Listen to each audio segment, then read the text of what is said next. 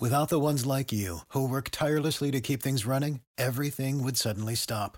Hospitals, factories, schools, and power plants, they all depend on you. No matter the weather, emergency, or time of day, you're the ones who get it done. At Grainger, we're here for you with professional-grade industrial supplies. Count on real-time product availability and fast delivery. Call, clickgrainger.com, or just stop by. Grainger, for the ones who get it done. Hello, everyone. This is Scott Reichel, and this is the Ben Barry Podcast here on the Bleed Podcast Network, the Bay Area's #1 sports podcast network, the only place with a show for every team in the Bay Area and more. We believe in our teams. Do you believe? If you enjoy the show, please subscribe and rate the show on iTunes. We're also available in your favorite directory, Spotify, Google Play, Stitcher, Luminary, and TuneIn. You can find us at Believe.com and at Believe Podcast on Twitter. You can find me personally at Reichel Radio on Twitter. On this week's show, we'll be talking about some NFL football as the San Francisco 49ers have a matchup over the next few days. Before we do all that, we're going to have a quick word from our sponsor.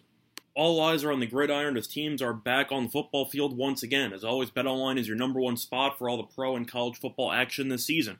With a new updated site and interface, even more props, odds, and contests, BetOnline continues to be the #1 source for everything football related. Head to the website or use your mobile device to sign up today to receive your 100% welcome bonus. That's double your initial deposit just for signing up. Don't forget to use the promo code NFL100. BetOnline, the fastest and easiest way to bet on all your favorite sports. BetOnline, your online sportsbook experts. Welcome back, everyone, to the Ben and Barry Podcast here for Thursday, December 30th. And we already talked about what we're going to be doing for this week's show. Once again, talking about some NFL football with Week 17, the Niners, of course, taking on the Houston Texans. But before we get into our thoughts on that game, we got to recap what happened last week. And same story, different week for us, because we ended up splitting. We ended up losing with the Niners minus the points, but we did win with the under, as the Niners lost by 3 points to Tennessee on Thursday Night Football. Now, I can't call it a bad beat for an actual push. For a push. It looked like we were going to potentially sweep because the Niners were up 10-0 at the end of the first half, and the game was definitely going under. It was really never in doubt. But the Niners then fell apart in the second half. You had a field goal by Tennessee, followed by an interception by Garoppolo on the first play of the drive. Then Tennessee scored again. Then Tennessee took a lead. And then you ended up having Jimmy G, who rallied the troops and organized a game-tying touchdown drive with about 5 minutes to go. And he ended up scoring. The drive took about 2.5 or really around 3 minutes. And yeah, then the Tennessee Titans got the ball back. San Francisco's defense couldn't hold. Titans won a game-winning field goal. And that was the story. So Tennessee won 20-17. Really a brutal loss for San Francisco. When you're competing for a playoff spot and you're up 10 points and the other team looks like it's doing absolutely nothing for the first 30 minutes of the game, you got to close the deal. And when you even manage to get the offense to wake up for once in the second half, and then the defense immediately blows the final drive, a lot of missed opportunities, let's put it that way. But to go through the actual stats for both teams, go through the Niners first. Garoppolo, 322 passing yards, 1 touchdown, 2 picks, sacked twice, QBR of 44.3, 2 brutal interceptions. That really just summed up the game. I know that the final drive, or technically the final drive because you had one play for the hook and ladder at the end, but it was realistically the final drive San Francisco had, and he led them down the field. It was a hell of a drive. Good job by him to bounce back, but we got to talk about those interceptions because that terrible red zone pick to Kittle, intended to Kittle, I should say, was an absolute disaster because worst case is you're getting 3 there. The one thing you can't do is force it. And not only did Garoppolo force it to somebody who was basically double-teamed, but the Tennessee guy was also front-guarding him. So he threw it directly into the lap of the Tennessee defender, and it was intercepted. And then Garoppolo ended up having that awful interception to start the second half, where Tennessee kicked a field goal, decently long drive, but they ended up being limited to 3. You still got a 7-point lead. Tennessee really can't move the ball. First play, interception, return to San Francisco's 18-yard line, and Tennessee scored. So Garoppolo took 3 points minimum off the board in the first offensive drive with that interception, or the second offensive drive, I should say.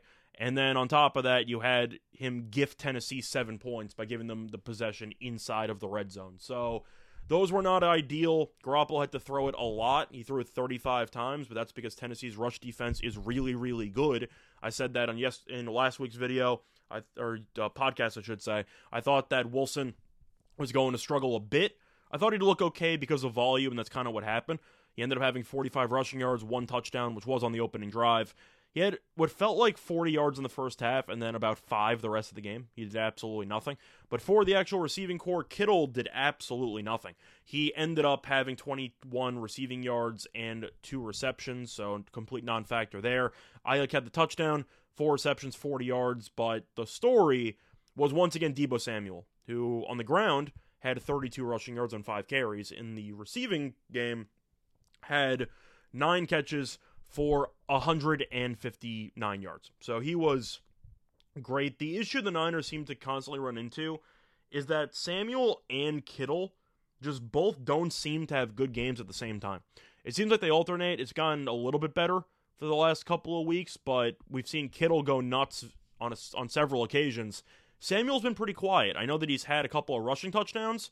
In the passing game, leading up to this game, he was struggling a bit the last couple of weeks, but he got back on track as Samuel really just carried the team, and he looked phenomenal once again. But looking at the defense was fine. You're going through the actual numbers here. Tannehill, 209 passing yards, 1 touchdown, no picks. He was sacked 4 times. QBR is 74.5, though, so the QBR was okay, but 4 sacks, less than 210 passing yards. You got to like your chances. The ground game for Tennessee did nothing. 1 rushing touchdown, but 90 yards on 24 attempts. It's 3.8 yards per carry. And you want to go through the actual breakdowns here for the Niners, especially the defensive line. I mean, I mentioned the 4 sacks, but Street had 1, Ebukam had 1.5, Al-Shaair had half, and you had Jordan Willis who had 1. So different guys playing factors here. Bosa was kind of a non-factor, which was a surprise. He had 1 tackle for loss, and that was it.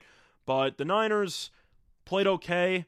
The question you have to ask is how badly can you criticize a team for losing to a 10-5 team, or a 9-5 team at the time. Plus, A.J. Brown did come back, and Brown absolutely torched the secondary.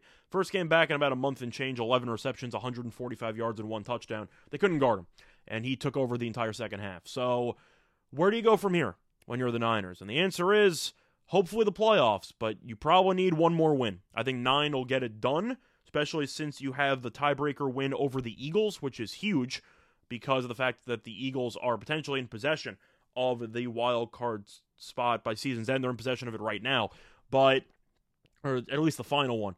But the Saints, of course, lost to the Dolphins. That's huge.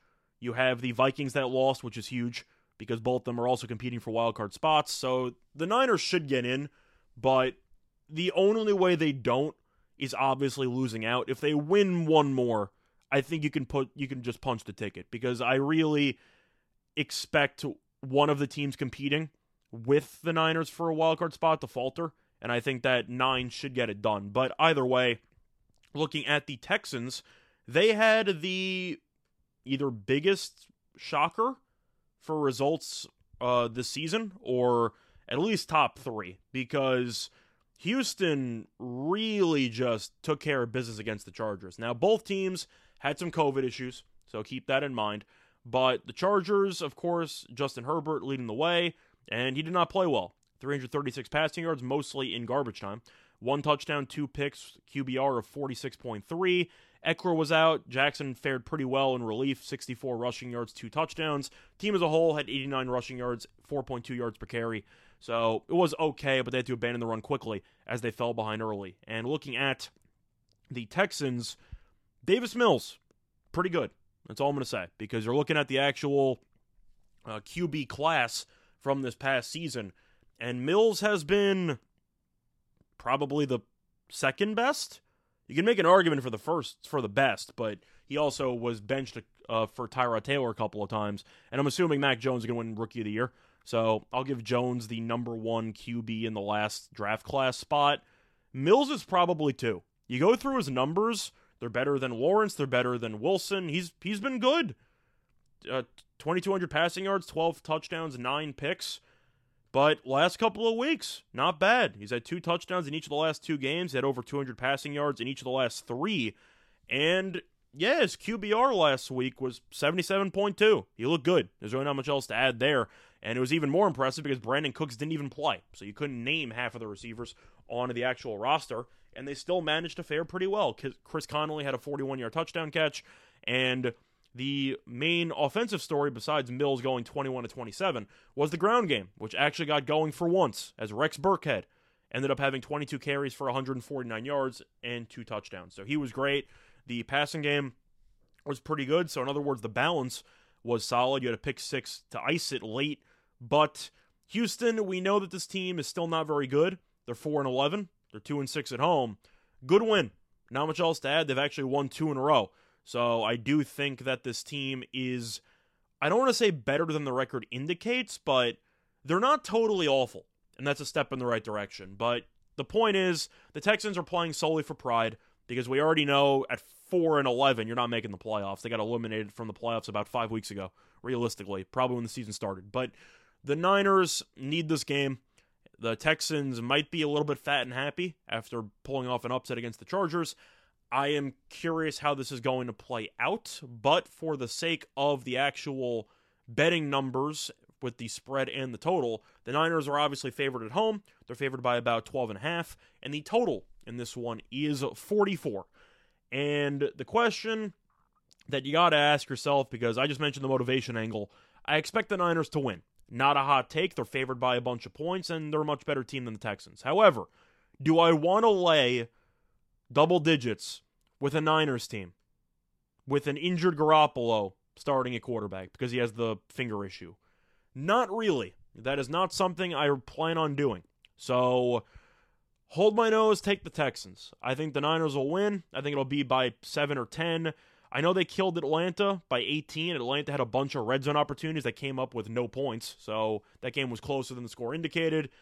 They blew a lead against Cincinnati, but they won. Lost to Seattle, which was a pretty poor showing there. The issue is they don't win by margin that much. You can just look at the actual wins this season. And comparing it to the 12.5 spread, they beat the Lions by 8, beat the Eagles by 6, beat the Bears by 11, beat the Rams by 21, beat the Jaguars by 20. So those 2 games they covered, but beat the Vikings by 8, beat the Bengals by 3, and beat the Falcons by 18. But that was dicey. Once again, you had a couple of red zone opportunities for Atlanta, and they came away with no points. So I do think the Texans can hang around in this game. Now, the main reason why is because Garoppolo's finger is clearly not right, and hopefully for him it's not right because he was awful. So at least he has an excuse in his back pocket. But I don't trust the Niners laying this many points against a team that's actually won 2 in a row. Mills, I think, is not bad, and I do think that the Texans should be getting some guys back. I'm not officially sure if Cooks is going to play yet. That has not been fully announced, but the Texans should get more guys in the actual lineup compared to last week. I think that'll pay off, but the Niners will win. I'll have them winning by 10. I expect them to grind the clock, try to run it frequently. Texans are really not good against the run, so Garoppolo really should not throw the ball that much, but I do think the Niners will play with their food a little bit, and the Texans will maybe score in the back door to cover, but I do think that they will lose this game by about 10 points. And as for the total, 44 sounds a bit right, but I'm taking the over. And the reasons why: the Texans cannot stop the run, so I think that the Niners should have some offensive success. At the same time, the Texans offensively have scored 30-plus points in each of the last 2 weeks. So the offense with Mills has looked better, and the Niners defense we saw was a little bit underwhelming in the second half of the game against Tennessee. I think you'll see some, let's just say, issues with focus for this Niners team again, because that's kind of been the story of the season. You can't see them play well for 60 minutes. They'll give you about 35, 45 or so, but they'll have a couple of mental lapses, which seem to always cause games to be closer than they should. I think that'll be one of the cases in this one. I think the Niners will end up opening up a lead.